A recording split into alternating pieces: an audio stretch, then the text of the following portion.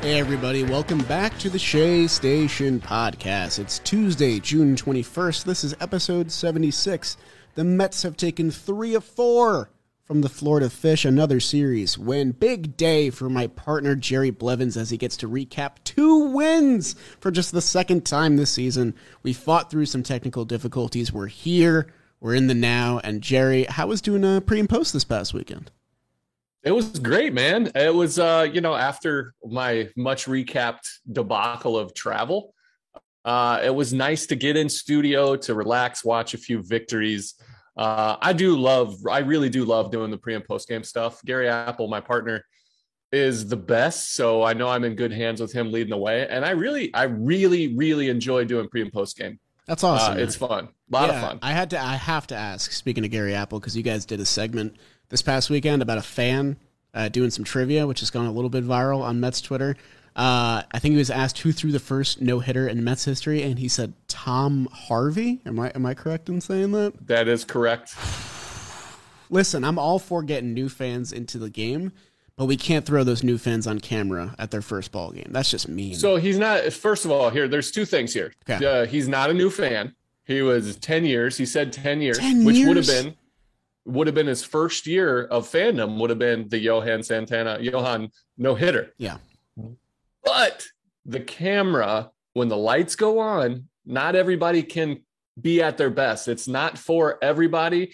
And my man was a victim of the bright lights getting the best of him. I think that's the excuse I'm going to give him. He got a lot of flack. And a lot of people came to his defense saying, that's mean. And I get it. That's why I didn't air him out completely on air. But Tom Harvey, and then saying that Juan Soto was a part of the combined no-hitter in his next question, it's pretty rough. But again, the camera lights, when they come on, not everybody can perform. Not everybody's a Jerry Blevins rocking that bow tie. I think the worst part of it all was that he said Johan Santana later. He knew who he was. That's why I give him the benefit of the doubt. Again, it's the being in front of the camera is not for everybody. And when you don't know that until you're in front of it. Like, some people are really good and think they love Jeopardy and they're the best. I bet you when they got to click the thing and then, people are asking them questions and it's being recorded, I don't think they quite know what it's like to be under pressure. Well, hopefully he'll be prepared for next time. But the good news outside of that is that the Mets took a series, their first series of the year against the Miami Marlins. We got the recaps ready for you guys, but I first want to thank today's sponsor for this episode of Shea Station, which is the DraftKings Sportsbook. It's time to step up to the plate with the DraftKings Sportsbook, the official sports betting partner of Major League Baseball. New customers can bet just $5 on any game and get $150 in free bets no matter what, win or lose. So if you're looking to turn another small bet into a big payday this baseball season, you can do that with DraftKings same-game parlays. Create your own parlay by combining multiple bets like which team will win, total runs, extra innings, more, and boom, you have a shot at an even bigger payout. Right now, if your same-game parlay does not hit, you can get a free bet back up to $10. I keep referencing that Phillies-Braves bet that I've been throwing back, but they just keep winning, so I guess, there's free money there if you want it. Both teams have like 15 wins in June. They're looking like a surefire thing. DraftKings is safe, secure, and reliable. Best of all, you can deposit and withdraw your cash whenever you want. So download their app now. Use promo code JOMBOY. New customers can make any $5 MLB bet and get $150 in free bets no matter what. That's promo code JOMBOY only at DraftKings Sportsbook, the official sports betting partner of Major League Baseball. Minimum age and eligibility restrictions apply. See show notes for details and MLB trademarks used with permission. Very nice. Are we ready, Jer? I'm ready. Let's do this. It's time for game 1 of this 4-game set, the first of the year with the Miami Marlins. We welcome them to Citi Field, and we got Pablo Lopez in the first start. Pablo was on the IL, but not really. He was day-to-day for quite a little bit. He comes to town, and we greet him rudely. 2 men go on in Nimmo and Marte, and Francisco Lindor, with his mom in the stands, brings them home with a 3-run homer in the first. He loved that pop-off rounding first base. That was a lot of fun. Aside from a Brian De La Cruz solo home run, one of those Mets killers that we love, Cookie is spotless through 6 innings in this start, and then the Mets spark a 7-run rally in the 6th inning of this one. It was a McNeil single, a Canna hit by pitch, no surprise there. And then Guillorme hits one to the wall, a 405-foot single based on umpire review because the runners were in weird spots. It was a very interesting review. Luckily, none of that mattered because J.D. Davis singled to right to make it 4-1 Mets.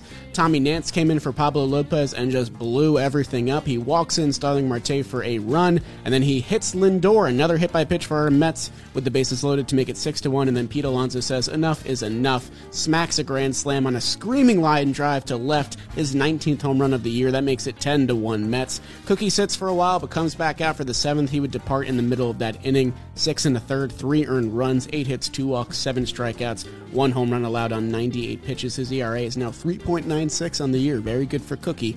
Adonis Medina came up to clean up, but he did allow some inherited runners to score. And then Adam Ottavino, who has had quite the month of June in his new role in sort of that middle relief spot. He's been great. He lowers his season ERA to 2.92 to get the final 4 outs of this one. The Mets hold the Marlins to 0 for 12 with runners in scoring position. They strand 12 men on base, and Lindor and Alonso both collect a home run and 4 RBI in this big 10-4 win for our Mets as they take Game 1. Excellent. Good recap. Thank you. Lindor's home run in front of his mom, a special moment. Really cool. You know, she had some health issues and then the pandemic. So that was her first time at Citi Field watching her son, you know, wear the Mets uniform. So it was really exciting. Yeah, really special moment there for him, and it seemed like that was just the power-up that he needed. You know, Lindor had a pretty tough couple of weeks, came into this, I think, with the last 10 games not having an RBI, and then really had a nice series in this 4-game set against some good Marlins pitchers as well. Not to be discounted there, because this is a good pitching staff. But yeah, good for Lindor. And then Cookie really pitched well. I wish Medina could have cleaned it up for him, because his line, he looks worse than he did. He only gave up that solo home run. But he pitched great. Good. Nice job by Pete with that grand slam. That's always fun too. Yes, sir. And then you got a win in Game 2. What the hell? Game 2. Spoiler alert. It's a victory for your boy. Let's go. Game 2 set Taijuan Walker versus Braxton Garrett. Great name, Braxton Garrett. Taijuan coming off that huge 10 strikeout performance in Anaheim. Could it continue? After a leadoff single, it does continue because he retired 18 in a row after that. Got a little bit of a mix-up in the 7th there, but let's get to the offense for the New York Mets. Bottom of the 2nd, Jeff McNeil singles home Mark Canha with 2 outs, makes it 1-0 good guys. Move to the bottom of the 3rd, Lindor gets on top of a high fastball and hits a 2-run home run, his 2nd in 2 days. 3-0 good guys. And then that moves us to the top of the 7th after 18 in a row from Taijuan Walker retired. Jazz walks, he steals 2nd. Jorge Soler and Garrett Cooper both fly out, and then with 2 outs and a 1-2 count, he throws the worst pitch of the whole day. He hung a slider, and Avisail Garcia hits a double and makes it 3-1. Out comes Taijuan after a brilliant performance. He gets another 9 strikeout performance. Drew Smith comes in, gets a big strikeout to end that inning, gets 2 more in the next inning. That makes it 3-1 going into the 9th. Enter the trumpets. Edwin Diaz comes on. He looks brilliant. He gave up 2 bloop singles, 2 good pieces of hitting, no solid contact, another stolen base in there, but he lets up 1 run, strikes out the side, and the Mets win 3-2. It was a brilliant performance from our boy Taijuan Walker. Marte goes 2 for 4. Lindor goes 1 for 4 with that 2-run home run. JD goes 1 for 3. Just a really overall good performance. Drew Smith with his 13th hold. Sugar Diaz with his 14th save. Taijuan Walker, after getting 25 strikeouts in his first 46 in the 3rd innings, again, 25 Ks and 46 in the 3rd innings. He gets 19 in his last 12 and 2/3 innings. It looks sustainable. He had a slider working, which he has really mixed in as a 4th pitch. Slider, splitty, that 4-seam, that little split changeup. He looks really good. mixing his pitches well. I think it's a sustainable, maybe not at this rate of strikeouts, but he did a great job. And the Mets win 3-2. Jerry gets a Game 2 win. Loved the recap there, my man. I love the Taijuan Walker note on his strikeouts. We saw All-Star Taijuan Walker last year. He was a great pitcher. I don't think we've seen this version of Taijuan Walker yet. I didn't even know that this was in the tank for him, but he's becoming a strikeout machine. He's faced two kind of weaker offenses in the Angels. I mean, the Angels have some boppers in there, actually, in that heart of the order, but the Marlins haven't been hitting well, but that doesn't discount anything. Taijuan Walker has looked absolutely great. 18 outs in a row for him in that game. Drew Smith has really turned the corner in June. Love to see it. Kind of had a rough May with the long ball, but he's really coming back down to earth. 13 holds for him is very nice. I think that's near the top of the league. Then Edwin Diaz. He's just been the man. If you get dink hits against him, you get lucky. But, I mean, other than that, it's just going to be a strikeout. I feel like I haven't seen Edwin walk somebody in quite a long time, and he's been very, very good. I want to have a conversation later about, with the All-Star game looming. I think there's a little bit of room for discussion there with a lot of guys on this team. There are some locks, but there are some not-so-locks that I definitely want to discuss. But I get Game 3 today, and for some reason, I get a loss? This is not what I signed up for. I signed up for the bookends where I get to recap all the wins. That was part of our agreement, I thought, but apparently not. Hey, I don't play the games. I just recap them, and I know that I get 2 W's. So you were there. You had some leeway. You had some force in that game. Come on. All right, Game 3. The Mets take the first 2. They're looking good, and they send out to the mound Chris Bassitt, who just had arguably his best start of the year with 8 shutout innings against the Milwaukee Brewers. The problem is that they go up against Sandy Alcantara, my pick for this year's Cy Young, eating the most innings in the league, and he has tormented the Mets so far this year. Yeah. What do you got, Jerry? You got something? I just wanted to, so the whole John Boy Media crew has no idea how to pronounce his name. Okay. It's Alcantara. Is it, though? Alcantara. Yes, it is 100%. There is a position player. I think his name's Sergio. Yes, Sergio. Yeah. That's Alcantara. Okay. Sandy is Alcantara. All right, I'm going to trust you because I've heard a lot of different confirmations on this in their word. Media guide, in the Miami Marlins media guide, is Alcantara. Didn't know you were a media guide guy. Look at you. You got to when you say their name on air. Yeah. Live, you want to get it right, and so whatever Gary Cohen says, that's what it is, and he says Alcantara. I just got schooled by Dr. Blevins. I can't even. I just want because I listen to so many John Boy Media podcasts. Yeah, Chris Rose, Jimmy, Jake. Nobody knows how to say his name properly. It's Alcantara. We get it right on Shea Station, though. All right, so Sandy Alcantara has been tormenting the Mets for years, and he was just as brilliant on Game 3 as well. The Mets and Marlins both squandered 2 men on in the second inning. That would be their best chance to score for the first 5 innings, as Bassitt and Alcantara were just dueling. Tomas Niño slapped one to the right field wall, and then Encarnacion, the stud rookie who was going to make a name for himself in this game, he guns him down at second base. That was quite the throw. In the 6th inning, still knotted at 0, Marte clubs a 2-out triple. It bounces off the right field wall in the right way so they can get it in quickly. Thought there might have been a chance at it inside the Parker, had it just skidded away a little bit, but you take what you can get. Marte ends up at 3rd, and then Lindor, who looked rejuvenated this series, he gets the RBI single. He had a lot of RBI in this series, 7 in the first 3 games for him, after 10 games without an RBI heading into the series, so good for him.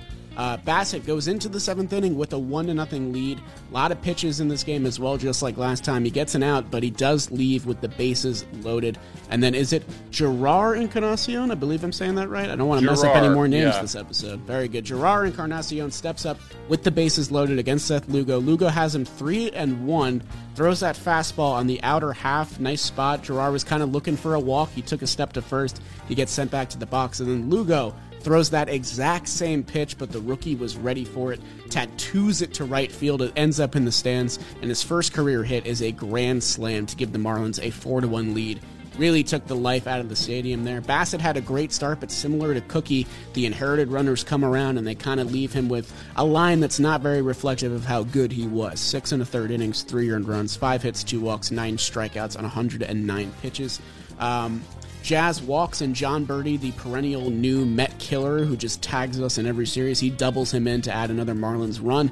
It was kind of all Marlins from there. McNeil had a double, Guillorme had an RBI single to bring them closer, but Sandy was just so good through 8 innings pitched. Tommy Hunter came back, which was kind of a nice saving grace at the end of this game. He gets 5 outs of scoreless relief in his return to the bigs after back surgery, so good for Tommy. The Mets threaten in the 9th with 2 walks against Tanner Scott, but they ultimately lose this one 6-2 as they head into the final game of the set. Good. Nice job. Thank you. Sandy Alcantara, as advertised, that guy is special. We had him a little bit, but for the most part, the guy's he's special. And you're going to run into that. Chris Bassett matched him, up until the 7th inning. Lugo threw, a 3-2 pitch that was a good 2-seamer that came over. You have to, bases loaded. You got to throw a strike there. And that Encarnacion, man, that's a good piece of hitting. He didn't try to do too much. He rode it. He's, like you said, he was a star. He threw Nito out at second base on a really strong throw from right field to gun him down. And then that huge grand slam. What a special moment for him. It was kind of cool to witness it. Again, we don't want to see that against our own team. But that was pretty special, man. In his first hit, that's something he's going to remember for the rest of his life. It's going to be an amazing story, whether he has a great career, which it looks promising because he's got some major tools, or it never really pans out for him. But that was a special moment. Yeah, I mean, we always hear about the Marlins' young talent, and it's always the pitchers, Edward Cabrera, Max Meyer. You never really hear about the position players they have in the pipeline, but this kid looks really special in right field, for sure. Yeah, so, and again, Seth Lugo on paternity leave now, so hopefully him and his wife and their family is healthy and strong, and they have a new baby coming soon. So best of them. Yep. It was a good game, man. Tommy Hunter returned. Very and nice. there was one error in the 9th. Yes. When Eduardo Escobar actually tagged him. One of the first mess ups that our replay crew has gotten wrong where they didn't review it.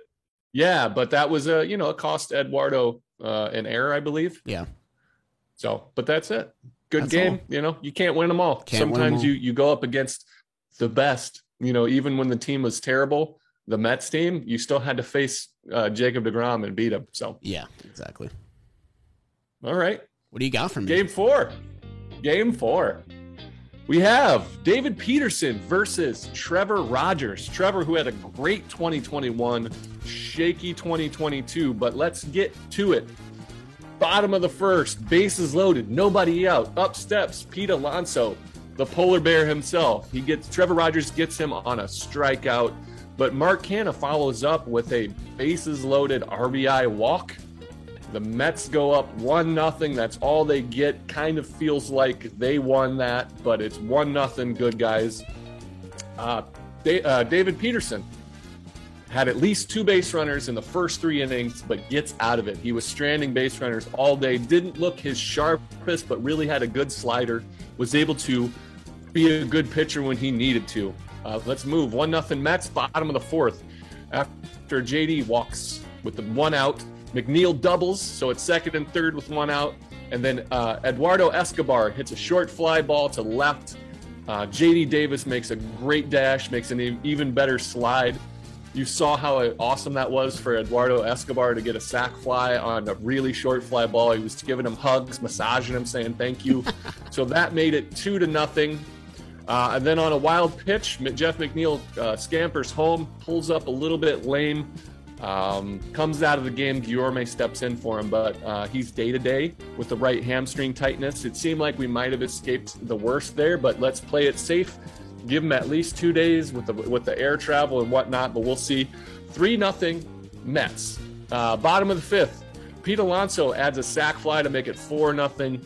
Let's move on to the top of the 6th. David Peterson gets 1 out, then allows a single and a walk, and in steps Adam Ottavino, who is having himself a month. Gets a huge double play to leave it 4-0.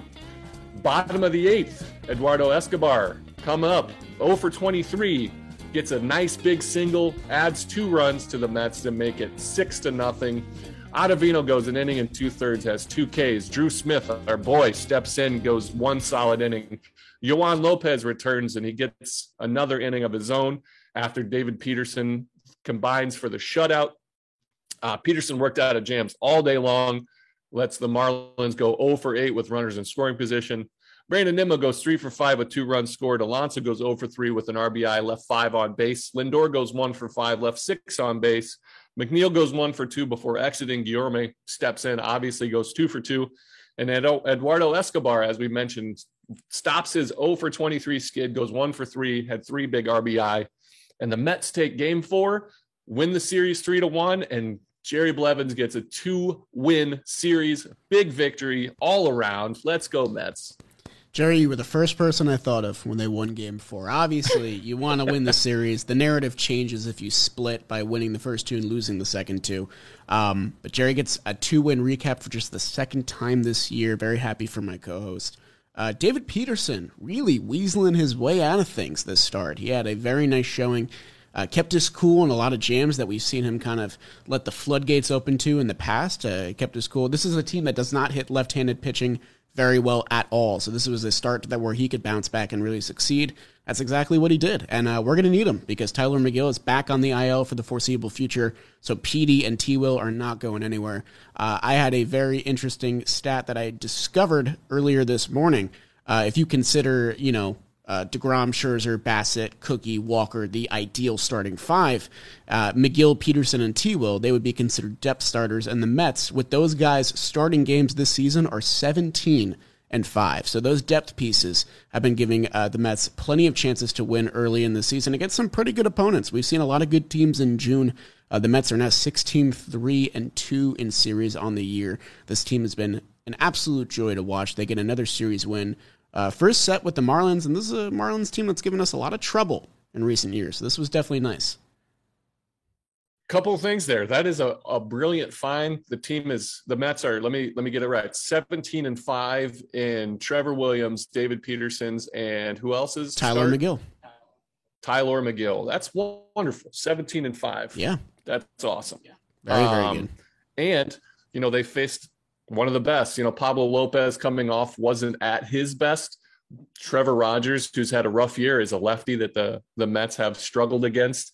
And then Sandy Alcantara is, probably the favorite to win the Cy Young right now in the National League. And they take 3 or 4. That was excellent. Great job. Peterson, that's what it takes to be consistently good in the big leagues. You're going to get in jams. You got to work your way out. Showed some guts against a not great lineup, but he did what he had to do. His stuff was sharp. I would love to see him take the next step and be a little bit more efficient. He threw 100 pitches in those innings, but he did get through 5, which is, a blessing for him. Didn't get yanked out mid at bat, which is also a blessing for him. So, good win. We got a good series coming up, but we'll talk about that later. Yeah. Do you want to do? Should we do some Apple stuff? I think we should do. I think we should do some Apple stuff. Our eye. This one's kind of tough, actually. This one's not an easy one. I wouldn't say so at all. Okay. So it's not for you. So I have a lock for me. You have a lock? So let me go first. Okay, man, you take it away. All right. The lock for me, there's some good performances, but the lock for me is our shortstop. Yeah. Francisco Lindor is the apple of my eye. Golf claps. Tell me why. So he goes 4 for 16, 3 runs scored, 2 big home runs in front of Mama, 7 RBI, 2 hit by pitches. More importantly, though, on top of the great offensive production, he played absolutely stellar defense this whole series, making plays to his right, making plays in the shift, charging in. He looks spectacular. He looks really comfortable. He looks happy to have seen his family. His wife surprised him with his whole family, including his mom. Special moments galore, but the guy looks comfortable at the plate, comfortable in the field. That's what we're going to need. He plays every day. This was a big series for him. In big moments, he came through. It wasn't just, trash time, garbage time home runs. He hit them in big moments, and he, again, has played Gold Glove caliber shortstop. So he is the apple of my eye. Very, very nice. Apple, yeah, I'd say that's a solid, sound pick for sure. Lindor got his RBI juice back. He's back up to third in the NL for RBI, tied with CJ Cron at 52. What else I got here? He's the first shortstop to reach 50 RBI in 66 games or less since Alex Rodriguez in 2000, back when A-Rod was playing short. Lindor's having a spectacular season. He does not get my Apple. That was a very good pick, though. For sure. A lot of great defensive highlights here. I'm going to go for a little bit more of an unsung guy, especially in our recent episodes, because he's kind of just been doing his damn thing the entire year.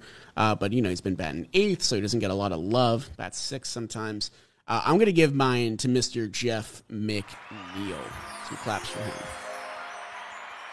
There's a lot of good picks. Taijuan had a great start. David Peterson had a great start. Both of them would be well-deserving. Pete Alonso hit a grand slam. Starling Marte was all over the place, filling out the stat sheet. But Jeff McNeil, currently on an 8-game hit streak heater. He goes 4 for 10, 3 runs, a double, an RBI, and 3 walks. It seemed like he was involved in every run-scoring situation one way or the other. A lot of clutch hits in this series. He's the best 8-hitter in baseball by a country mile. And I know it is what tweaked his right hamstring, but I absolutely loved the awareness on taking home on that pass ball in Game 4. It really didn't get far from Stallings at all, but McNeil recognized that Trevor Rogers instantly didn't break for the plate, and he strolled in quite easily. I hope McNeil is okay. He's been playing hard the entire year, bouncing between second and left, and it looks like that right hamstring is bothering him again. We saw the wear and tear injury earlier in the year, so I think he'll get a couple days off, and hopefully he'll be right again. But I mean, McNeil, he's now 3rd in the National League for batting average, 326. He's 5th in the NL for OBP, 385.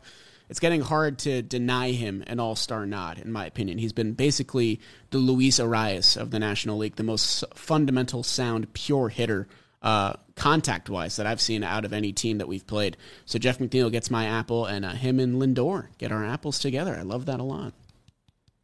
Very, very nice. I do as well. I love that. I mean, Jeff McNeil, his defense doesn't get enough praise. It's really hard to do what he does, to be able to play Gold Glove caliber second base, to also mix in some at third on occasion. But he plays, I don't want to say Gold Glove, but I think I might say Gold Glove. He plays a plus defense in left field. I would say plus defense. He's really shown it off. Yeah. Definitely plus. And it wasn't always like that. That shows you the work, the comfortability of him being able to move to that position. I've been so impressed with him all season long. He really hasn't had, once he had that lull after amazing start, he started to really throw his helmet a little bit. And I think he's gotten back to that even keel. I think he's an all-star. I don't know how you can deny a guy who's hitting, what was it, 326? He is up to, 326.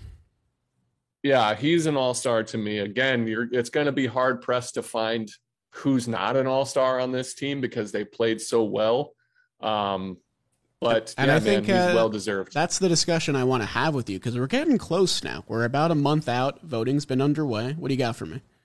I just want to say one thing about this past series that I think might come back and bite us in the butt a little bit is Miami Marlins ran all over us. Oh, yeah.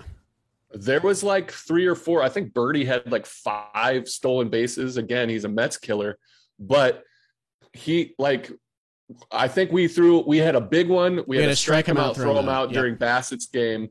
But Nito had to make this amazing, from his knees throw to throw out Jazz Chisholm, who's fast. But outside of that, we're not holding runners at all. Diaz gave up a stolen base like everywhere. So it's something to pay attention to, that we have to start focusing on it. I think they might have, I don't know the number. I didn't look it up while I should have, but I think it was like 7, 8, 9 stolen bases. Wild. Yeah. And the Marlins are a naturally fast team. John Birdie leads the league in stolen bases, but at the same time, this looks like a weakness of the Mets that maybe teams weren't exploiting before and now might move on to start doing. John Birdie has always been a thorn in the side, but Luke Williams had a couple stolen bases. He was used as a pinch runner. Jazz Chisholm has that weapon in his arsenal. Nino, I've always taken to be a very good framer, and he has a pretty good cannon back there. Obviously, McCann has the McCannon nickname. But yeah, this is a Mets team that kind of ran all over, as you said. And luckily, the Marlins hitting with runners in scoring position wasn't very good, at all this series, so we really didn't get tagged for it. But it could have been a lot worse. I'm actually kind of glad you made that point. Yeah, and it's something that, like you said, other teams are going to note. They have advanced scout. They're going to say the Marlins ran all over these guys. They're going to start timing guys up. So it's something that if we don't address soon, the really smart teams, the Cardinals, the Dodgers, the teams that we're going to have to compete in the playoffs against, the Braves, are going to be super aggressive. And so I imagine a Buck Showalter run team is going to look that up and say, and Glenn Sherlock too, a catcher guy, is going to be like, hey, this is something we need to talk about. So he'll get with Hefner, who will talk to the pitchers and really focus on that. Yeah. Some quick roster moves and injury updates for our Mets, because the 14 pitcher rule is no more. It's back down to 13 pitchers on the active roster, so the Mets had to make some corresponding moves. And we did have some injuries in Game 4. J.D. Davis got hit on the left pinky. The left hand is the one that was bothering him all of last year. The X-ray came back negative. He's going to undergo more tests today to see if there's a fracture. Hopefully nothing going on there, because we already have a fractured finger for Francisco Lindor, so we don't need another one. Jeff McNeil, he had that tight right hamstring. I'm assuming he's going to be off the bench for a little bit, probably going to sit a couple days against the Astros, maybe get this series off. The Mets have added Ender Inciarte, noted Met killer who robbed Yoenis Cespedes all those years ago. He's on the team in AAA on a minor league deal. And then Dom Smith rejoins the team from AAA Syracuse. Daniel Palka reported to New York per Andy Martino, but apparently was deemed not healthy enough to join the team. So Dom got the call. Don't know if that was like a misreport or something that actually happened. But Seth Lugo, he's on the paternity list, expecting something soon, so that's good for him. I think Jeff McNeil also is expecting soon as well. Am I correct in saying that? That is correct. They're all like right around the same time. So Lugo, then you got Peterson and Peterson, McNeil. Right, yeah. Yeah, Peterson and McNeil, those two are awaiting their first babies. Wow. So good luck and congratulations to those guys. Absolutely. Another note. So I wanted to mention this because now that the rosters have dwindled down across the league, I believe that the New York Mets are in a very advantageous position, because I think Buck Showalter has been gearing up his team for this particular setup the whole year, with guys going 1+2 innings. I really feel like the Mets are set up to take advantage of other teams that may not be able to handle the 13 pitchers, because I really do think with these limits that the MLB is inputting into the roster construction, you're going to need guys that can go multiple innings or 1+ inning in the middle of those games. And the Mets have been doing it all year. So another smart move by Buck. I feel like the team is set up to take advantage of some teams that can't do that in the middle of a game. Yeah, we've commended Buck's bullpen management a lot this year, and I think that we have some starters like T-Will and David Peterson and McGill who give you 5 and kind of tap out maybe in the middle of the 6th inning, and that's not ideal. But there's no reliever in this bullpen that I don't think I've seen gone 1 inning every single time out. We've seen Joely go for more than 1. We've seen Edwin Diaz get 5 outs. Lugo's gone 2 innings. Adam Ottavino has plenty of 4-out appearances. These guys, those extra outs, they add up at the end of the day. They really add up over the course of a season, and all these guys have been conditioned to do so. So, yeah, I definitely commend Buck as well. Good bullpen management there. I don't think he's stretching the guys too thin either. They're all getting their day's rest as well. I think we saw Adam pitch 3 days in a row one time this season. It led to the Castellanos home run, and he's been protecting him ever since, and that just goes to show you how Buck is really looking out for his guys.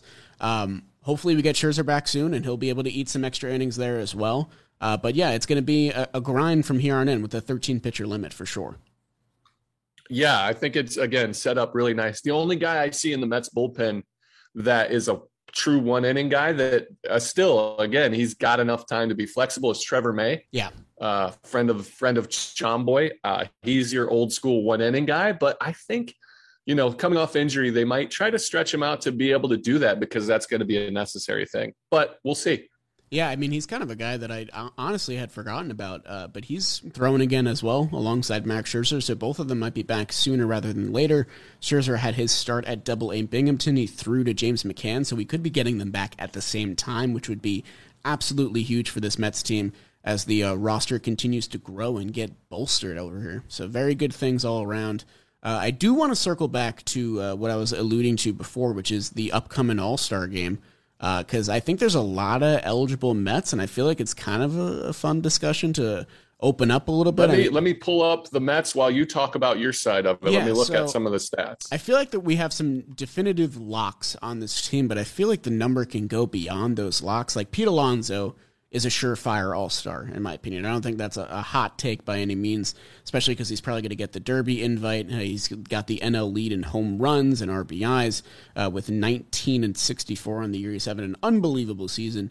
Jeff McNeil in the top 5 for batting average and OBP. Lindor is having a nice season as well among NL shortstops as he begins to turn a corner again. And Edwin Diaz has been an absolute guy at the back of the bullpen with 14 saves and 2.30. I think these 4 guys are considered heavy favorites. I don't even know if you'd say locks. Is there anyone else on this roster you see that could maybe get the nod alongside these guys? Because I have one in mind. So Pete Alonso's a lock. Yeah, that is a lock. He's in the MVP race. He's really up there. Again, the only guy in front of him at first base is another MVP candidate in Paul Goldschmidt. Yep. But you can make an argument either way, but Pete Alonso's in there. I think Jeff McNeil will get in there. I know Sugar Diaz is going to be in there because whoever is managing that team, who is it this year? It would be Brian Snitker. So Snit, he's seen Edwin Diaz. He's going to want that guy on his team. Yeah. So Edwin Diaz is in there.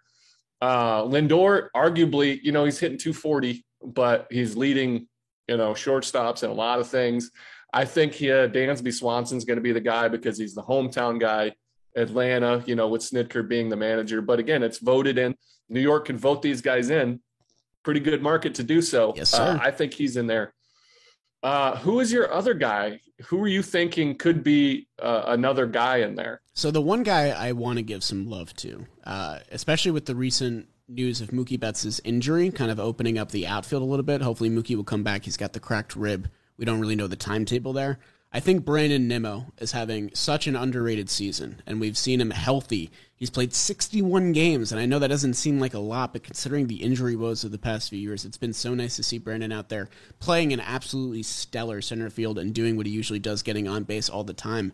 I think that he's one of these underdog chances to get on this All-Star team. I think it would be his first nod ever, if I'm not mistaken. Yeah, he's never made an all-star team, and he's always kind of been this 400 OBP monster that's drawing walks and getting clutch hits. And I think that if any Met were to be the underdog choice here, outside of maybe Drew Smith, who's had an awesome season with a 2.03 ERA, I think it would be Brandon Nimmo. And it's just so interesting because I feel like in the past few years, we've never had the Mets all-star conversation without talking about a Mets starter. But I don't necessarily think a Mets starter might make it this year, which is kind of... It's weird. It's very unique to the Mets. Weird. But I think there might be a Mets starter. I'm going to talk about Nimmo. I don't think Nimmo gets in, even though he's deserving. His on-base percentage is like the worst of his career since his debut. But he's still having a great year, playing incredible defense. Yep. I think that's a little bit of a downfall. Let's look at some starter numbers. I think we have 2 guys really in Taijuan and Cookie. Cookie might be out just because of he's pitched better. I think the bullpen has kind of let him down with inherited runners scored. Yeah. But I think Taijuan might be another all-star because he's 5-2 with a 2.88 ERA. He's only got 59 innings pitched, which is really low. But he's pitching really well. I mean, this time last year, I think Taijuan made it with around a 2.6, and he had plenty more innings. But the difference this year is that Taijuan is striking out so many more guys compared to last year, and he's really been the guy that stepped up for the Mets in the stead of these 2 top dogs going down. I don't know where this team would be if Taijuan was the second half Taijuan that we saw last year, but he just looks like a completely reinvented version of himself. And what a redemption story it would be for Taijuan to make the All-Star team, have that implosion, and then roundabout get that rejuvenation, and then make the All-Star team again. I think that would be really cool. He's got a shot at it, man. I think he's worthy of it. Again, Cookie, I think, could be in that conversation, but his ERA is up. Yeah. But he's pitched so well. But I do think if Taijuan, you said a month out, we got a bunch of starts left, 3-4 starts for him to, really truly make a statement. And we could have 5 New York Mets very easily cool in the All-Star game. Absolutely. So get to the voting booths, guys. It's something that I try to do every morning. I forget sometimes. I'm not perfect. And it is kind of annoying. I've voted probably 3 or 4 times myself. Look at you. True fan Jerry Blevins. I love that. It's Absolutely. Fun. It's fun. That's a lot of fun. And then we have a 2-gamer. I think our first 2-gamer of the year coming up in Houston. Is that right? I feel like that's not correct, but I have no proof to back that up. I'm going to look it up while you tell me about it. But we have a weird schedule coming up. So we go to Houston for 2, day off. Miami again for 3, day off. Houston at home for 2, day off. 3 Texas, and then go to Cincinnati for 3, and then back home for Miami for another 4-game set. Weird little schedule. Again, this is part of what happens when you have a lockout and they cram 162 games in. First 2-gamer of the year. But we're going to take a look at the Houston Astros because this is, apart from the New York Yankees, the Astros are the best team in the American League, much like, the Dodgers, Padres, and the New York Mets are the 2 best teams wherever you go. They're the cream of the crop of the American League. So we are going to see a really good team, and we're going to play in Houston, which is a huge advantage for their hometown because the Crawford box is in left, super short, tons of room in center field, all sorts of real estate, and then the right field can play short as well. But they're a good team. And then in game 1, we're going to see Trevor Williams looking to solidify his spot in the rotation, who's been an MVP candidate for the team MVP because he's been so versatile. He has a 3.53 ERA going against Jose Urquidy, who has a 4.99 ERA. He's been really bad his last few starts. Oh, you have a note here, 15 earned runs, including 5 home runs and 21 innings pitched over his last 4 games started against some subpar teams in Seattle twice, Texas, and the Kansas City Royals. Mark Canha is 4 for 11. Lindor is 2 for 3 against Urquidy in their career. And Yuli Gurriel and Alex Bregman are both 2 for 3 and a home run off Trevor Williams. And Williams has pitched to a 2.22 ERA and 28 1/3 since May 11th. That is stellar. I got something for you. You got me on Alcantara before. Jose Urquidy. Urquidy, thank you. I'll no take problem. It. Hey, we help each other Urquidy. out. We help each other out. All right, that makes sense. All right, game 2, Cookie Carrasco and his 3.93 ERA against Louis Garcia and his 3.41 ERA. Mark Canha is 1 for 4 with a homer against Garcia. And Gurriel, who seems to hit all the former Mets pitchers, is 5 for 12. And Altuve is 10 for 26 with a homer against Cookie. Those are some really good numbers. But this is a different form of Cookie Carrasco, who's going to dice him up in game 2. Give me 2 consecutive game 2 victories to recap. Hell yeah. Garcia's allowed 3 runs or less in 11 of his 12 starts this year. Really been great for them. Kind of has been that guy that stepped up for them to really stay on top of the league. And Cookie is tied for MLB lead with 8 wins this year from a starter. Very, very nice. Nice, quick 2-game preview for you. Not recap, excuse me. Mets are getting a little lucky here. They're dodging big, bad Justin Verlander, who just pitched a day ago, so that's good. He's having a Cy Young caliber year. The Astros, they are good again. They're good every year. They're going to be good for the foreseeable future. They lost Carlos Correa, and then they just made a new one. And now they have Jeremy Pena, who has been very, very good. He's currently sidelined, though, so we won't see him. This lineup bangs. Alex Bregman's having a bad year, but even with a 106 OPS plus, he's still effective. Jose Altuve is awesome. Kyle Tucker's great. And Yordan Alvarez is going to be a sight to behold. If you're looking out for any hitter in this series, it should be Yordan, who's slugging .623 with a 1.026 OPS. That is a big, bad man with 18 home runs, and he is going to crush any pitcher that comes his way. That's a tough at-bat for anybody, but I got faith in our guys. Trevor Williams has been great, and it's kind of an interesting bout right here. Because Williams is getting a shot at the rotation again, but Scherzer is coming back soon. So the Mets have a decision to make whether they go 6-man or Peterson or Williams gets bumped. It's kind of an audition game for him. So I'm hoping he shows out and has a good outing against the Astros. We also get to dodge Framber Valdez, which is nice.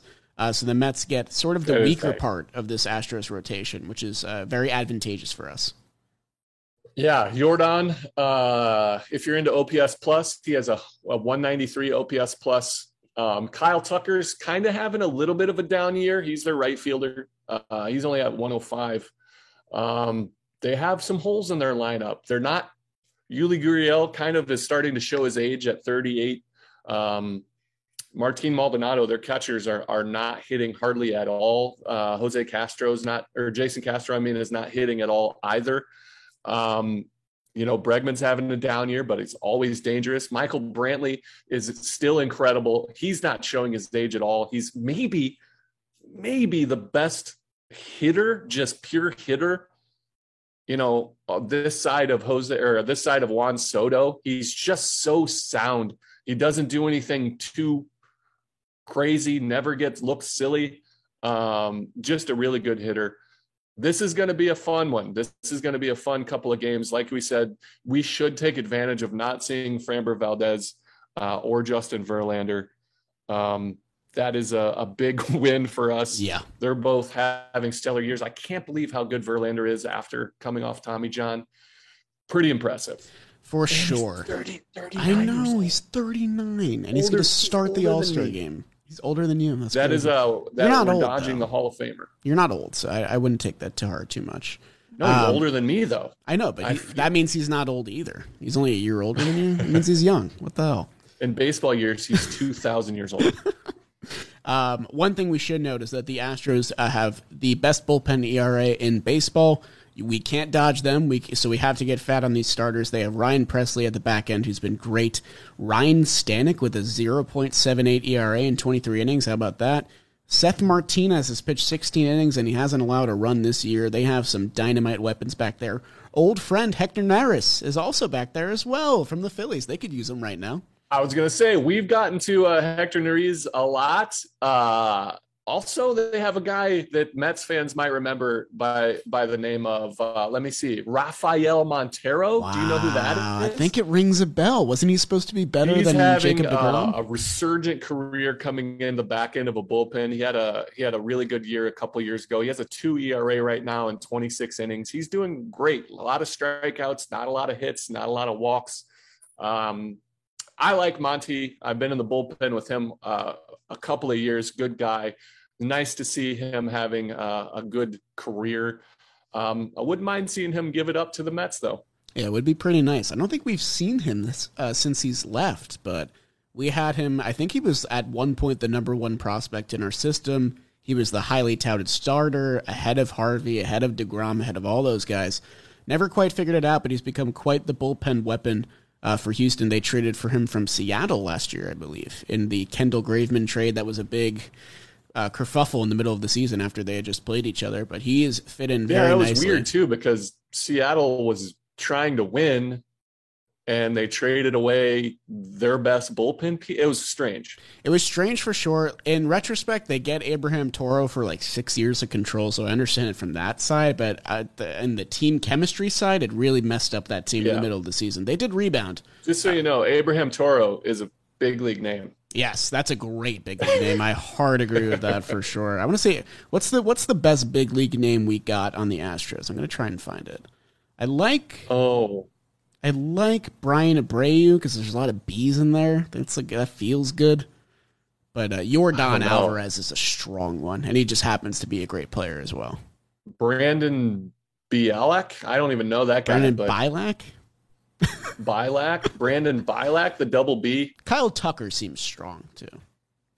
Tucker, yeah. That's like Yuli Gurriel is a great name. It's a mouthful. Just I don't know if I've told this story, but I really tried to name our second son Ulysses. Wow. Only old. My wife, I knew it would be a no. My wife immediately was like, "There's no way," but I wanted to call him Yuli because I think that's an awesome name. Yuli Blevins is a nice name. I like that.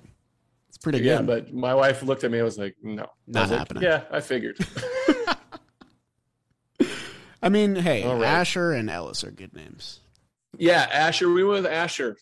I think that's a great name as well. But man. I'll tell him one day, be like, you could have been Yuli. And he's like, thank God Mom said no. Yeah, thank God she intervened. I don't know what that would have been Ulysses. From the 18. It would have been the only name that I could have given him that's older than Jerry. God. Yeah, no, you're probably right. I don't know how far back Jerry goes, but it seems prehistoric. I mean, yeah, there's no new kids being named Jerry. Speaking of Jerry, and Jerry Seinfeld, I guess that's my connection there. A lot of people saw your bow tie look, and I saw a side-by-side of you and Kramer from Seinfeld. I thought it was pretty. I thought it was interesting. I don't know if I quite saw it. I wonder if you saw this as well. I think it was in our Shea Station replies. I didn't see it. Gave me a good laugh. I think I heard it. Yeah, I get a lot of. Hey, I love the bow tie. That's great. And then I get a lot of. How old are you? Are you 105 years old? Like, who do you think you are? I get Kramer. Some people say like Pee Wee Herman. Some people say I look like I'm really good at science. Like a Bill Nye type. I like a Bill Nye reference. And I say, whatever. I like to wear what I like to wear. I like the bow tie. You may like it or you may not, but I will be me. Listen, wearing the bow tie is a brave choice. Not everyone can do it. Not everyone can pull off the bow tie look, and I thought you did a pretty sound job. Thank you, sir. I will continue always to dress however I want to wear my hair however I want to. I will be me regardless of what anybody says on the internet. But I think sometimes I do get a funny reference, which is I'm all for it. So I'm gonna be comfortable in my own skin. I promise you that. The theme to take away is that Jerry won't change for nobody, and you better realize that if you're listening. You got that? Hey, be who you are, man. That's all I'm saying. I'm a proponent of being yourself, and I can't be anything else. Hell yeah. I won't fake it. I promise. We should end every episode with some Jerry wisdom. I feel like that's appropriate. Something to we'll take run away. out quick. All right, guys, I think that is it for our episode of Shea Station number 76. We will see you again on Thursday to talk some Mets Astros and preview Mets Marlins. We'll see you then. Let's go Mets. Let's go Mets. Alonso to his left, flipped to the ground.